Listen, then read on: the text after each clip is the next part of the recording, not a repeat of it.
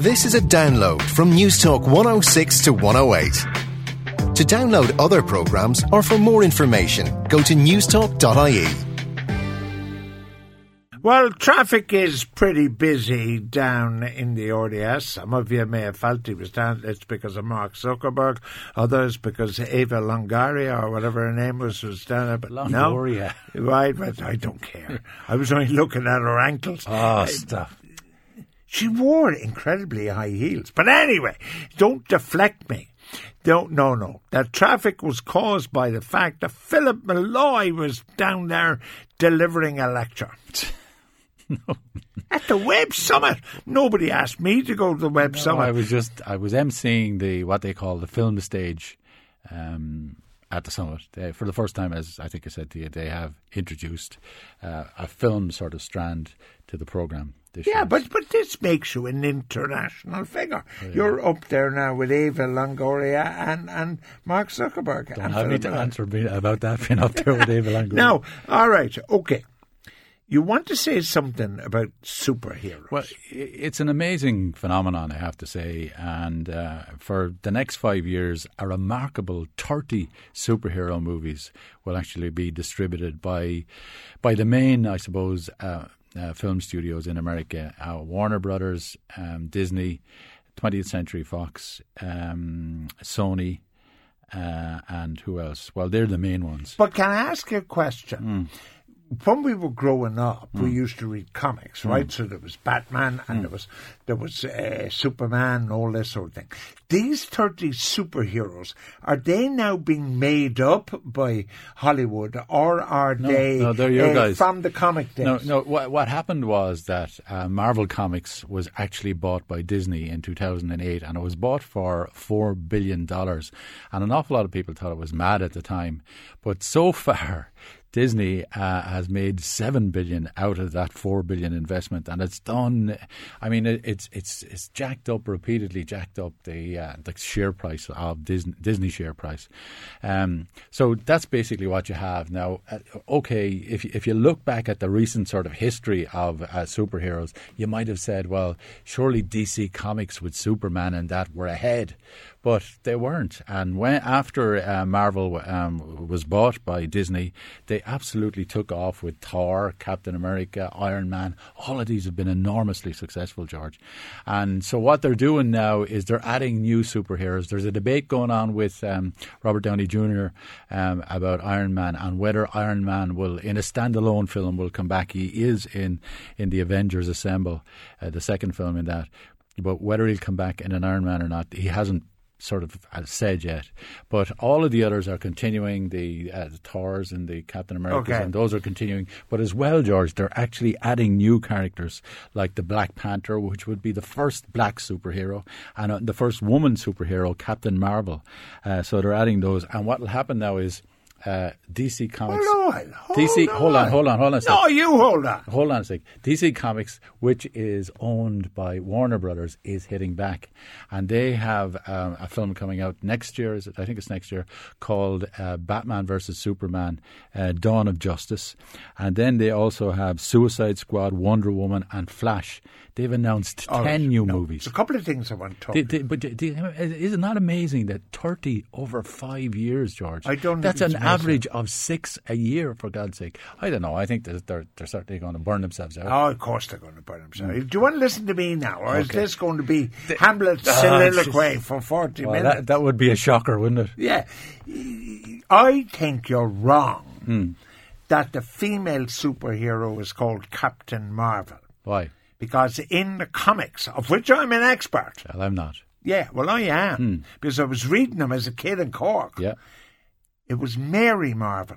There was Captain Marvel. There was Captain Marvel Jr. Maybe Mary Marvel. And there was Mary Marvel. I will not say, I will not suggest, I will not pretend to be any kind of expert on comics. All right. Okay. Now, it's interesting that you mentioned... should we say, just to give me a chance here, should we just invite listeners to say what their the top superheroes are, and I'll mention my top 3. Okay. Listeners, keep keep your man Molloy quiet for a couple of minutes. Send us my number. Hold on. Yeah. Send us your favourite superheroes to 53106. Now, it's hard work. Lord Molloy is going to announce... My top three would be, I absolutely love The Dark Knight, which is the second of the three Christopher Nolan Batman movies. I think that's very good. And I really liked the first of the Captain America movies.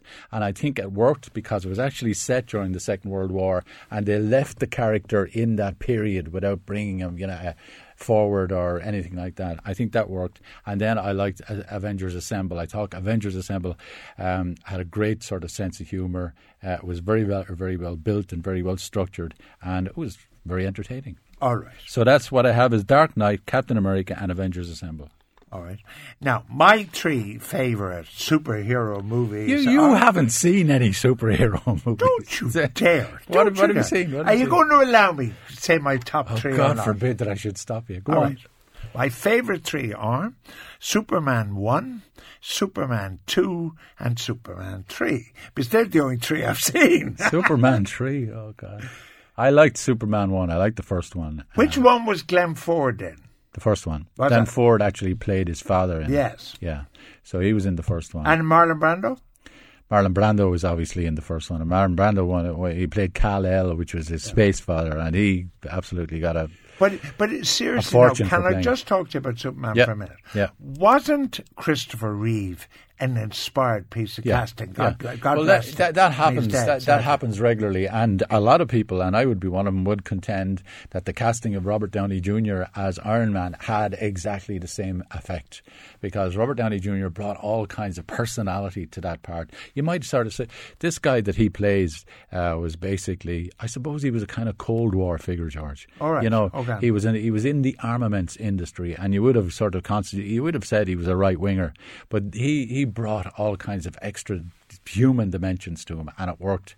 Okay. And I think that with what you're saying with Christopher Reeve, I suppose it was a camp sort of approach too, but he brought a lovely droll quality to it. I thought it was wonderful. Yeah. The thing was what I thought.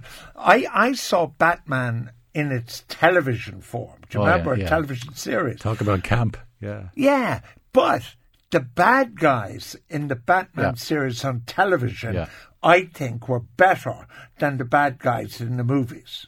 No, I don't go that far now. I know that people like Burgess Meredith, and Cesar Romero, and all of those guys absolutely played good bad guys, and there were people queuing up at that stage to play bad guys in the Batman series. But I don't know. I mean, I think I like, for instance, I like Gene Hackman as Lex Luthor, Mr. Luthor, in the first of the Superman movies. Yes, I did. Yeah, I thought he was very, very good. Now, who's this Christopher Nolan bloke, and what movie has he got? You see, this is it. You see, this is what I'm dealing with here. Who is Christopher Nolan? Well, hold a minute. Okay. I was watching the movie last night. Deadly watching it. It was fabulous. How was it? Right? How was it? Brandon DeVilda was in it, or Brandon DeWild, as you'd probably call him. My Wexford accent. Yeah. Brandon DeWild, yeah. Alan Ladd. Yes. So Shane. Yeah. It was, I tell you, Van Heflin. No, what was your one's name again? Jean Arthur. Jean Arthur. She was with Jimmy Stewart in a couple of his black and white movies. Yeah. I watched it last night, and I just said, if there are... Where did you see it now? On my television. No, I see. It was one of these Sky movies. Yeah, or well, I know you go on about it, but just to say once again, there's a gorgeous version of it on Blu-ray. It looks good, yeah. You know where the ranch is out in this kind of open area, and you see the mountains in the background, and at the beginning of it, you see this figure dressed in buckskin coming towards the ranch, played by Alan Ladd, and he's Shane. And that stuff was gorgeous in it. But it was a very well thought out Western as well, I thought, Oh, yeah. And even last night, I must say, when the kid, Brandon DeVilda, when he starts shouting, Shane. Come back, Shane. I love you, Shane. I thought it was brilliant. But my point, sorry. Jack Palance played the baddie. Yeah. The point I wanted And Elisha Cook Jr., I know I'm interrupting you all the time now. Elisha Cook Jr. played Stonewall, the little guy. Remember who gets shot in the muck. But anyway, the point I was going to make was that there is a whole generation of people They wouldn't have seen it. that wouldn't have seen it. Wouldn't you agree? I think you're probably right. I hate to admit that sort of thing, because I do think that when people say, I don't like black and white movies and all that kind of stuff, that they're cutting off their nose to spite their face. Well, it wasn't black and white, of course. No, it wasn't. This is a great sort of 20th century art and entertainment form, and people have it there. It's there. It's there at their fingertips. They can watch anything, any of these movies. And I think it's really silly to be dismissing it like that. I would recommend now, with you, I presume, that people go out and have a look at Shane. Absolutely. Yeah. Well, in Blu-ray is a great example of if they've got a Blu-ray player. Anyway, who's this Christopher Nolan. Christopher Nolan. Is he one of the Nolan sisters? No, he has a movie out called Interstellar, and it's his first film since the Batman trilogy. He directed the Batman trilogy, and it's this vast, clunky space epic set at an unspecified time in the future when drought and blight have ruined the sort of countryside. And Matthew McConaughey, he's a sort of an unusually heroic role in this. He plays this kind of test pilot and an engineer who stumbles on a NASA plan to find a new home for mankind, and offers to lead this 4-person mission out into the galaxy to test the succession of alternatives to Earth. So that's basically what it's about. Now, it's inspired by 2001: A Space Odyssey. Nolan has said repeatedly that he loves 2001 and he loves Kubrick. And as you might expect from something like this, I think it cost $160 million. It boasts a succession, I suppose, of extravagantly mounted and impressively delivered set pieces. Where it fails is in matching the space story with the human story, and Nolan has always been weak on the human side. And then about the last third of it, this mad scientist figure, I won't tell you who he's played by because it'll be giving too much away, but this mad scientist figure comes into it, and he looks like something out of the early Star Trek series. You remember the early Star Trek, the first three? It looks like something like that. And then they negotiate. They negotiate this wormhole in space, and they debate theories advanced by Einstein, Stephen Hawking, and the nuclear physicist Kip Thorne. And they talk about black holes and relativity and singularity and the fifth dimension until you're lost and they're lost. So there you are. Is it any wonder I don't know who your man Christopher Nolan is? Because he's no good, you say. And just to mention the cast, though, George, look at that cast: Anne Hathaway, Jessica Chastain, Casey Affleck, that's Ben Affleck's brother, Nolan regular Michael Caine. He's been in practically... Michael Caine? Yeah. So he's older than me. Is he that old? John Lithgow and Matt Damon. So they're all in it. John Lithgow was in that space kind of series, Third Rock from the Sun. Oh, he was. Actually, he's a lovely comic actor. And he's remember that Cliff Robertson movie directed by Brian De Palma, Obsession? Yeah, I got that on DVD this week, and he has a big role in it. John Lithgow. Can I tell you something? Yeah. You know, I was in Chicago last week. Oh, everybody knows. Yeah, well, I'm in the hotel and I'm lonely, right? And I put on the telly, and there's there's 67 channels, all unwatchable. So I buy a movie, right? $23.19. Jeez. Right?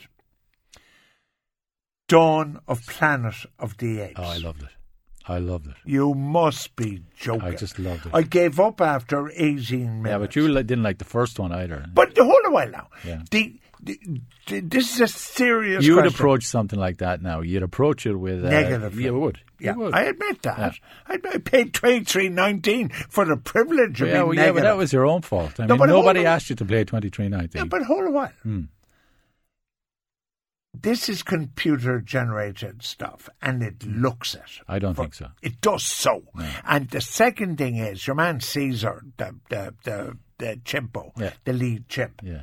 Andy Serkis. He's not in the same class as Roddy McDowell. Would you go far away, for God's sake? I mean, Roddy McDowell and those were in makeup and in they looked more in suits. real. They were in suits. They looked more real. No, they didn't. They looked like humans dressed up as... and I liked the first one. I liked the Charlton Heston one. Your one that couldn't speak with Charlton Heston, she was gorgeous. Come now, Jan, she couldn't speak. Do you remember? So that's what turned you on. Was, yeah. Anyway, my come movie of the week is a thing called The Skeleton Twins. Now, I've always been convinced, I haven't always been convinced, I have to say, by that, you know, the way these Saturday Night Live kind of graduates, they cross over into the cinema. I have to say, been always convinced by that, because they tend to be a bit self-indulgent and they tend to be self-regarding. But Kristen Wiig and Bill Hader strike just the right note in this film, The Skeleton Twins. It's the story of an estranged brother and sister who reunite when they both coincidentally try to commit suicide on the same day. The idea might sound a little forced, okay, and maybe a little bit made up or whatever, but the movie is warm, I think, and funny and heartfelt, and thanks to the two leads, it effortlessly balances the light and shade in the story. It's directed by a guy called Craig Johnson. I got him up in Seattle last week, and he's on the picture show this weekend. All right. Okay. Now, we have some light relief from Philip Molloy here. I tell you, you shouldn't have said this. It's gone mad. Right, Kevin Spacey was easily the best Lex Luthor's brain. And in probably the worst of the Superman movies. Superman 5 I love. Mr. Unbreakable Dave. Roy in Roy of the Rovers, John. The Man from Atlantis, Paul. Oh, God. 3 Automan, 2 Street Hawk and 1 Knight Rider, Fergal. That's what it means, you know. You know. 1 Knight Rider. Yeah. Deadpool. And Carol Danvers as Captain Marvel. So you're wrong, George, says Paddy. No, they're wrong. There you go. Wonder Woman. I'll put you in your place. She was gorgeous. This is interesting. I preferred Wonder Woman in the comics to the movie. There's an Australian actor, or an Israeli actress called Gal Gadot, who's playing Wonder Woman in that Superman movie, the new Superman movie, the Ben Affleck one and she then goes on, as I understand it, to her own series, to her own franchise. But Wonder Woman was supposed to be sexy. Your one who played her, what was her name, the first one? What was her name? On TV. Yeah, what was her name? I forget what her name was. Yeah, but she wasn't. She wasn't. No, she was very homely, wasn't she? Yeah. Mick loves the Marvel superhero ones. Thor, Avengers Assemble. He likes Captain America. Captain Marvel who was changed to a female character in the 60s. I wasn't reading comics in the 60s. So she underwent a sex change. Yeah. Green Arrow, Jack wants. Oh, Green Arrow. X-Man First Class, and The Dark Knight is 2, and Spider-Man with the first one with Tobey Maguire. Yeah. Jack is stuck in traffic at the top of Haddington Road. That's because Philip was appearing on the World Wide Web. Stop, will you? Mary, Superman, Batman and Wonder Woman. They're all going for the Avengers Ensemble or whatever you call it. Yeah. George, I bet you never saw Heath Ledger's performance as the Joker. No. Yeah. That's the one I'm talking about, The Dark Knight. That good? Oh, he was powerful. He was wonderful in it. All right. And he's a huge loss. I have to say he was an immensely talented actor. All right. The thing is, Captain Marvel apparently did undergo a sex change. This was caused by copyright. We'll move on from that. Are we going to get in a clip here? I'll get in a clip. Who would I interview? How would I interview on your show? What movie is this from, and who is the actor playing the politician? Now, I expect you to get this. I'm a politician, which means I'm a cheat and a liar. And when I'm not kissing babies, I'm stealing their lollipops. I've no idea. But do you not think he had a lovely voice? And you've talked about him again and again. Really? Yes. That's Richard Jordan. Is it That's really? Richard Jordan. In what movie? In The Hunt for Red October. Really? Yeah. He's talking to Jack Ryan. He's talking to Alec Baldwin's Jack Ryan at that stage. All right. I didn't like The Hunt for Red October.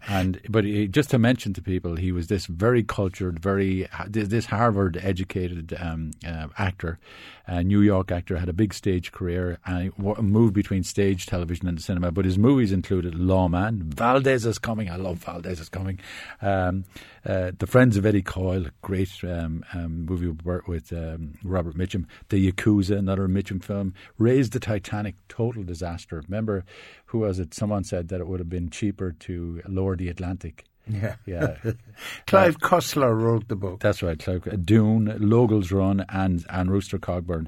And as I said, he made dozens of television series, including The Captains and the Kings. Interestingly, you thought it was fairly easy. Yeah. We had fewer than usual winners. Yeah. But we have one, Colin Fogarty in Dublin, who has a Netflix subscription. Lucky him. Somebody got tickets last night for Interstellar. O'Connell. Yeah. Did you give them away on the picture? We gave them away last week. Oh, I wasn't here, of course. That's how I remember. You were in Chicago paying $23 for the Planet of the Apes. Yeah. Rob thinks Bill Bixby was very good in the Hulk. No, I always liked Bill Bixby. Remember the series he had, the sitcom he had, My Favorite Martian? Yeah. A lovely old actor called Ray Walston in it. Remember him? Oh, Ray. He was wonderful. I tell you what, he was wonderful in. Yeah. South Pacific. He was, yeah. There is nothing like a dame. Nothing in the world. Anyway, somebody is recommending, I think it's Sive, a great Western noir to watch is Blood on the Moon with Robert Mitchum and Barbara Bel Geddes. I love it. And it's one of Martin Scorsese's favourite movies. It's actually like a film noir set in the West. It's gorgeous. Wonderful. Now, here's an interesting one that I bet you didn't notice. Yeah, all right. In the Blu-ray version of Shane, in this opening sequence that you're ecstatic about, you can see a Greyhound bus in the background. Yeah, I don't know. Well, so what? But, so what? It's right. I can't see it, okay? I can't see it. I've never seen it. I've watched Shane about half a dozen times, never seen it, so it hasn't affected my viewing of Shane. All right, apparently Captain Marvel is a totally different character now because of the copyright change. We got that. Here's one for you now. At the Lighthouse, Julie has just seen Barry Lyndon.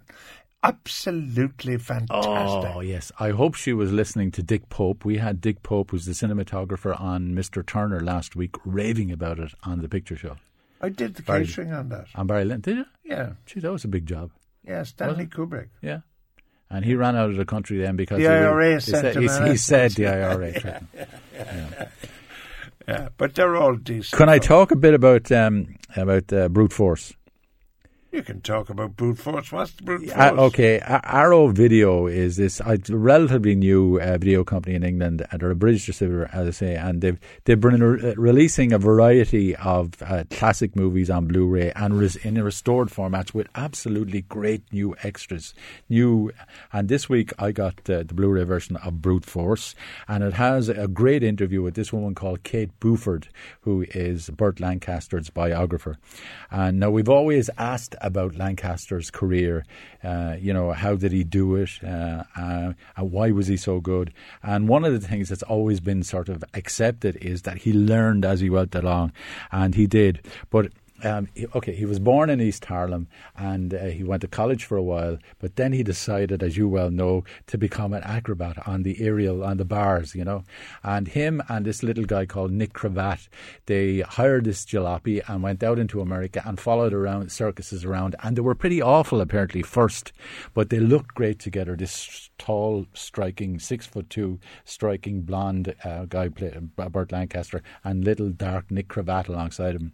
But anyway, at the Second World War, he wasn't one of your guys who stayed at home during the Second World War. He actually joined up for the Second World War, and they put him in an entertainment unit, right? And one of the things he did was he was part of the Fifth Army, I think it was, that landed in the boot of Italy, was it? Right. In 1944. And as I understand it from listening to Kate Buford, the boot of Italy was booby-trapped by the Germans. So it was an absolute slaughter. Yeah. And apparently that the winter was awful as well at that period. So one of the things he learned, George, was to actually entertain people who basically were going to die, people who were, very far from the need or the necessity for entertainment. And his whole sort of approach to the job and what he did what he became changed. But anyway, he comes back, George, and he's courting this woman called Norma Anderson, and he's going up to meet her in this office in New York, going up in the lift, and this guy keeps looking at him. And eventually he thinks it's a guy who fancies him or something. But he goes into one office, into Norma Anderson's office. The guy goes into the other, and all of a sudden they get a phone call checking on who Lancaster is. Lancaster gets a job in this stage play. He's noticed on the stage. The play only lasts for 3 weeks, but he's noticed by Paramount. He's taken by Hal Wallace under contract at Paramount, and the part of the contract is that he would do a movie of his own every year. And the 3 movies that he does, George, are Brute Force, The Killers, and Criss Cross. And you couldn't beat better than that. Now, do you know what I thought he was fantastic at? With Virginia Mayo, Nick Cravat, of course. Stop. Nick Cravat could never. Oh, yes. Nick Cravat always played the deaf mute because obviously he had a bad voice. You're going to say The Flame and the Arrow. Flame in the Arrow, because he does a wonderful stunt in that, where he kind of swings about 90 feet, and the fellas wouldn't believe that he did it himself. In that period I'm talking about, first of all, he had this film noir period, and then he went on to that swashbuckler period that you're talking about, and he was great in it. He was. I thought The Flame in the Arrow was great. The other one, I must say, which wasn't like a good guy, was Lawman for no, he wasn't. Your Michael Winner. Oh, God. Do you not like Lawman? He couldn't direct the braid traffic on a wet afternoon in October. He was... stop. Do you not like Lawman? I thought it was okay. Of the movies that Winner made at that time, it was probably the best of them. Well, it was light years ahead of Charles Bronson. But he was a poor director, George. You have to say that. I know you got on well with him. You interviewed him in London. He taught you the bee's knees and the spider's ankles and all that kind of stuff. But... yeah, there was something else I wanted to say to you. Oh, yeah. George, your hero, John Wayne the Pain, is getting a belated ass-kicking in the Daily Mail. Draft dodger that he was. All of a sudden I'm on John Wayne's side. The Daily Mail? Ugh. Well, why would the Daily Mail be talking about him? I think, well, you know the way they play up this patriotic thing that, you know. All right. Yeah. But I mean, they're a bit behind the times. They're way behind the times. So you've been saying it for ages. Yeah, but he's been dead 20 years. Yeah. And, I mean, I don't know why it's necessarily an issue. Do you know something? A good friend of yours and a good friend of mine, John Borman, has another movie. Just before we go, and we're coming close, tell me quickly about it. Okay, it's Queen and Country, and it's a follow-up to Hope and Glory, and it's set in the UK. It's set during, it was outside the UK as well, was it Burma or wherever it was set, during the 50s, and he was doing national service at that stage. So it's that story, and he wrote it and has directed it, and he was getting worried that it was going to collapse at one stage, and a friend apparently rang him up and offered €300,000 as part of the budget. So John was actually, he said on the picture show that he was worried that he wouldn't be able to pay it back, but it's now got released in the United States and Canada, and it looks like he'll be able to, you know. All right, that's great news. Next Wednesday, Philip Molloy will be back. Thanks for listening to this News Talk 106 to 108 podcast. To download other programmes or for more information, go to newstalk.ie.